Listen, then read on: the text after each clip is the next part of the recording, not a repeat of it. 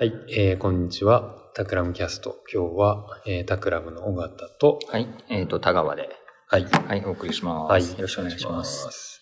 で、今日は、最近よくいろんなところで聞くようになった、デザイン思考、デザインシンキングっていう言葉が、いろんなところで、前からある言葉ですけど、よく聞くようになったなと。っていうところで、そもそもデザイン思考って何なんですかとか、聞かれることも増えてきているので、その辺の話を少ししてみようかなということで、いいでしょうか。はい。はい。どっから話しましょうか。デザイン思考ね。なんか多分そのデザイン業界としてはよく、前から出てくるワードですけど、最近の特徴としてはやっぱりその非デザイン業界というか、いろんなクライアントからの依頼であるとか、メーカーなり、ビジネス系の人たちのところからもよく聞くようになってきているのかな、経営者とかいう感じがしていて、そういう人たちにわかりやすく説明するとどういうことになるのかなみたいなところを話せるという感じです。はい。デザイン思考に対するなんていうのかな、みんなが思い浮かべるビジュアルイメージが、なんかポストイットとワークショップみたいな、ポストイット貼ってなんかみんなでワークショップするやつですよねみたいな特に1日とか2日でのトレーニング系のデザイン思考ワークショップみたいなやつだとそういうのも多いのでね、なんとなく今までになかったようなやり方で発想をするための手法みたいな捉えられ方もあり、なので、いや、そんなので発想なんか出ないし、出たとしてもビジネスにインパクトを与えるようなことにはならんだろうって思ってるような、それに対するなんていうの批判というか、いうのもあり、なんかこの前もね、とある、クラシカルデザイナーが、デザイン思考で何も生まれないじゃないか、みたいなことを言ったのがバズったり、そういう意味ではね、いろんな、デザインファン、意見が出たりしていて、議論は活性されてるんでしょうね、という感じだよね。タクラムはね、デザインシンキングの会社ではないので、あれなんだけど、ただ手法としてはよく使ったりもするので、比較的ニュートラルに、いいとこ悪いとこ見ながらやってる感じ。あんまりね、タクラムとして、デザイン思考という言葉はあんまり使わないですよね。そうね。デザイン思考の話はよくするし、多分、細かい部分で見ていくと、多分そういうことをとてもよくやっているけれども、その目的と手段で言うと、手段的な使い方をしているのかなという感じですかね。で、デザイン思考の話をするときに、よく、教科書的に出てくる話だと、なんか、プロジェクトをやるときに、観察とか、ユーザーに対する共感とか、プロトタイプを作ることとか、みたいなことが、流れとしてはあって、で、それを通して作っていくことで、そうじゃない場合に比べて、良いものができる。可能性が高まるみたいなね、なんかそんな話が教科書的にはよく言われてる。ユーザー視点、そうね、立つとか人を見るとかっていうことですよね。で、なんか最近なんかそれが必要になってきた理由、もしくは一昔前まではそういうことがあまり逆に言うと必要じゃなかった理由っていうのを考えると面白いかなと思うんだけど、多分そのデザインシンキングの一つの大きな効能は、多分その世の中のなんていうのかな、サービスとかプロダクトって、なんだかんだ言ってもビジネス的なその話と、あとはテクノロジーの話。で、人種として言うとビジネスパーソンと、あとはテック系のエンジニアリングとかやってる人たちのこの二つの職種の人たちが、世界を作ってきていた時代が長かったと思うんだけど、これがそのデジタルが入ってきて、コンピューターヒューマンシステムというか、人間機械系で、物事が動くようになった、第三次産業革命以降、使い勝手とか、人間がそのユーザーの振る舞いをよく見ないと、裏側の仕組みがどうあれ、そのシステムとしてうまく機能しないみたいなね、機械がどんなによくできててもダメみたいな話で、多分1980年、70年とか80年ぐらいから、多分コンピューターヒューマンインタラクションの世界で、その人間を見ながら、観察しながら、システムを作る。で、そこにプロトタイプっていう概念もあるし、観察の概念もあるし、で、作ったものを継続的に改善し続けるような話とかも入っていて、それが多分ね、アメリカの西海岸を中心にそこがかなり大きくなってきて、で、そこで一個起こったのは、多分コンピューターサイエンスの中に人間系ってあんまりそれ以前は多分なかったんだけど、そのインターフェースとかインタラクションの話になった時に、人間を取り込んで一つの系だとみなす必要性が出てきて、それを一つ解いたのが、ああいうプロトタイプ型のね、アジャイルとか全部そういう感じだと思うんだけど。で、それが当時はなんだかんだ言ってコンピューター系の、そのデスクトップ PC 上のソフトウェアとか、みたいなところで影響範囲が狭かったんだけど、それがインターネットで、開放されたのと、大きかったのは多分スマホで、全世界的に、あらゆる人種の人がいわゆるソフトウェアというものに触れるようになっちゃったっていうのがあって、で、その人間をこの中軸に据えた、システム設計とかビジネス設計っていうことを、全業種的に避けて通れなくなったっていうのが多分今日的状況で、なのでそのヒューマンファクターを、無視した、いわゆる構成っていうのが、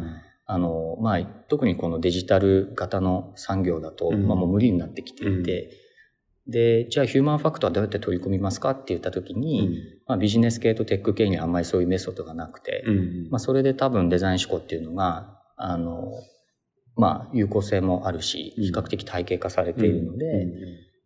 入ったと。で、スマホとかになると多分そのビジネスモデルとシステムって表裏一体じゃないですか。なので、多分システムの方にヒューマンファクターを取り込んでいく流れが多分、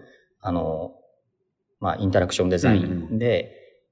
ビジネス的な側面とか、あとはサービスとかね、オペレーション設計とかにそのヒューマンファクターを取り込んでいこうとした一つの流れが多分、潮流としてはデザインシンキングの流れであって、なので、大きく言うと、タクラムでもね、よく言ってる BTC で言うと、BT 型が BTC 化するときに、C のことをね、タクラムはクリエイティビティと呼んでるけれども、あそこカスタマーエクスペリエンスっていう人たちもいて、とか BTD の、デザインとかね。なんかだからビジネス的な側面とテック系の側面と、ヒューマンファクターの側面とを3ついい形で結びつけたようなものを作らなければいけないので、っていうのが多分目的側の話で、それを解こうとしているのが多分デザインシンキングで、デザインシンキングの先祖は多分インタラクションデザインだと思うんですよね。で、アイデオが、やっぱりデザイン史に残る偉業を2つやったなと僕はいつも思うんですけど、最初はやっぱりインタラクションデザインの発明で、で、そのインタラクションデザインをやってた人たちが、徐々にその活動範囲を同じ考え方をより広範なエリアに適用しようとしてきているのがデザインシンキングで、真ん中の幹の部分は多分ヒューマンファクターだと思うんだよね。なので、ヒューマンファクターとあとコラボレーションかな。多分統合に向かうプロセスなので、結構、ビジネスパーソンとテック系の人と、例えばね、マーケティングやってる人と、みたいなところが、基本的には、会社の中だとバラバラじゃないですか。で、だけどそれが、ユーザーっていうのが、ユーザーの側の方が偉くなってくると、ユーザーから見るとサービスとかプロダクトって1個なので、それの統合化を担う人たちが必要だし、まあチームとしてもその統合的に考えないといけなくて、じゃあその統合するときのその共通言語って何って言ったときに、テクノロジーとビジネスの間には数字ってやつがあって、結構科学的アプローチっていうか、サイエンスみたいなのは多分人類が持ってる共通言語の中で超強力なやつで、そのサイエンスっていうのを介在させると、ビジネスとテック系の人たちは、お互いの強みを、なんつうの、結合させられるんだけど、多分ヒューマンファクターっていうのが出てくると、量で語れない話になってくるので、すごい質的な話じゃないですか。使って心地が良かったとか、使い勝手がいいとかって定量化できないので、あんまり。なので、ここの部分の、だけどその質っていうのがすごい、実は、世の中で受け入れられるものになるかどうかって超大事で、で、この質の部分を多分担保しようとしてるのがデザインで、で、この質っていうのをじゃあどういうふうにしたら、ビジネスとか、まあ、デザイナーはね、自然にそれを理解するけど、そうじゃない人たちと共通言語って言えるところまで高められるかってところに多分、デザインシンキングっていうのが、まあ、態度としてもそうだし、具体的プロセスとしてもそうだし、まあ必要になってきて。だから多分今、すごくいいものを作ってる会社って、いわゆるサイエンス側の、まあ AB テストとかも含めて、定量的に追っかけていく手法と、あと、まあユーザーセンタードな、まあ非言語とか、あとは質的な話、感じがいいとか、みたいなところを、デザインシンキングじゃなくてもいいんだけどね。だけどそういう質の話を、きちんと担保してるっていうか、クオリティも含めて。っていう、こう、量と質を両面からこう、整合的に統合的に考えられてるところっていうのが、まあ、多分すごくいいものを作っていて。だから、あれですよね。だからそういう、まあ、統合的なアプローチが、製品にしてもサービスにしても、まあ、必要になってきたっていうのが、この大きい流れとしてあって、まあ、それを、どうやって作っていくかっていうときに、まあ、デザインの手法が使えるっていうことですよね。なので、まあ、そのデザインの手法の中の、ある一つの、手法というか、マインドとかっていうのが、まあ、デザイン思考という一般的に言われている部分かなと。なんで、まあ、デザイン思考だけやればね、もちろんなんかこう、すべて解決するみたいなもんでもないのかなと思うんですけど、そのまあ、ヒューマンファクターを、統合するときにすごく有効である。そうね。マーケティング的なところでいくとよく 4P って、ね、プロダクト、プロモーション、プレイス、プライスっていう話ありますけど、そこにデジタル移行だと、エクスペリエンスっていう5番目の P が出てきて 5P になってきて、で、まあ、4P とかみたいな話って、プロダクトだけが良くてもダメで、まあ、省流とか値付けとか、まあ、プロモーションとかが全部カチッと整合的にはまった時にすごく、良い状況ができますよっていう、ホリスティックアプローチの話をしてると思うんだけど、で、多分デジタル時代はそこにエクスペリエンスの話が入って、多分エクスペリエンスを抜きで、なんかまあ、プロダクトとかサービスを作っても、なんか全体を面で抑えたことに多分なってないんだと。なんかそういう時代になったってことなんだろうねと。なのでそこの 5P 的なところを、抜け漏れなくカバーするために、じゃあ何ができるかっていうことで多分デザインがそこにスポッと入ってきたっていう感じなんだろうね。なのでデジタルとやっぱりインターネットの以前と以後で、まあデザインの多分、意味合いっていうか重要度っていうのがだいぶ変わってきたんだろうね。まああと、もう一つはそのデザインシンキングと、あといわゆる一般的なそのエステティックっていうかクラフトも含めて、いわゆるデザイン、ね、っていうところが、なんかそのまだ離れてる感じがあるじゃないですか。で、僕らは実務家としてその両方を見てるので、なんかそれが比較的その乖離しがちな状況にも若干違和感を持っており、なんかね、昔からクラフト系でやってる人たちはデザインシンキングのことをまあ、さっきのね、まあ、デザインファームによる批判っていうのもそうなんだけど、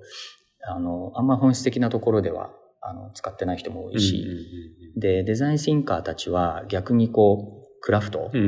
ていうか、まあ、一人の個人の天才的なアーティストが成し遂げてしまう、突破みたいなことを、あんまり見てなかったりもするしで、なんか本当はその両方がね、齟齬なく組み合わさってるものの方がいいなとはいつも思う。だからなんか、その二つの同じデザインというものを持ちながら、全然違うっていうふうに思ってるところを、どのように包摂した夏の形に、消化していくかっていうのは、タクラムでもよく議論するところ、愛と We の話もそうなんだけど、ね、そんな感じありますよね。そうですね。だから、そういうデザイン、デザイン思考も、なんかデザインアプローチの、一つの側面であり、いわゆるクラシカルデザイン的な、エステティクスとか、そういうクラフトみたいなものとか、っていうのも、それもすごく大事な部分ですよね。でそういうのをうまく使いながら、やっていかないと、統合的な、いいものができないというところで注目をされている、そうね。さっきの BTC 的なところで、じゃあデザイン、なんかそれ BTC って結構ミーシーな感じするけど、ホニャララシンキングっていうのをその三角形の構造で、リフレーズって置き換えてみると、デザインのところがデザインシンキングだとすると、ビジネス側がクリティカルシンキングとか、あとビジネス思考、ビジネスシンキングで、エンジニアリングのところは多分システムシンキングなので、結構システマティックに考えるっていう。だからビジネス思考と多分システム思考と、ヒューマンファクターをベースに据えたデザイン思考っていうのを、バランスよく、やりながら、ただ最終的にはね、一つのプロダクトとか一つのサービスを作る、それより良い形で作るっていう方が目的なので、なんか3つのそのなんとか思考っていうのは比較的手段側の話だから、それどういうふうに組み合わせるかとか、どれを優先させるかとか、時間の流れの中で、ね、どこで何を使ったり、逆に使わない方が良かったりっていうことは、ちょっと斜め上から見てコントロールしてないと、手段側がね、目的化すると、やっぱちょっと変な話になるし、で、この3つって、なんか冒頭にちょっと話した2日のワークショップでうんぬんみたいなからすると、今のようなレベルの話でいくと、年がら年中それをやり続けてこそ意味のある話なので、なんかね、なんか単発のワークショップやって何も起きなかったみたいな話は、じゃあそれ2日間のシステムシンキング講座みたいなのってなんかできるんでしたっけっていうのとちょっと比較的近いところがあって、それはもうなんか組織のカルチャーとか共通言語っていうところまで行ってこそ、多分それが共通言語になってないチームと比べてかなり実力値で開きがついてくるっていうレベルでやっぱり見てないと、多分ダメなのかなっていうね。2日あれよ、草野球教室に行って野球がプロになるわけじゃないっていう当たり前の話が多分そこにあってね、多分。だからなんかちょっと今言葉がワードとして一人歩きちょっとお手軽な感じがね、若干ね、ちょっとやればできるのかなっていうような感じもちょっとあるね。そこの深さもあるし、だから今までのデザインを別に否定するものでもないし、全然ないよね。本当だからヒューマンファクターみたいなことだと、例えば手触りがいいとかグッとくるみたいな話ってずっとね、クラシカルデザインがかなり突き詰めてやってたことで、それをベースにしてるので、両方ですよね、本当に。というデザイン思考の位置づけみたいなところがちょっと今日は話せたかな。もちろんね、具体的にじゃあ何をするのみたいなのはいろいろ多分深掘りができるので、またなんかこういうテーマで話せるといいかなと思いますけど、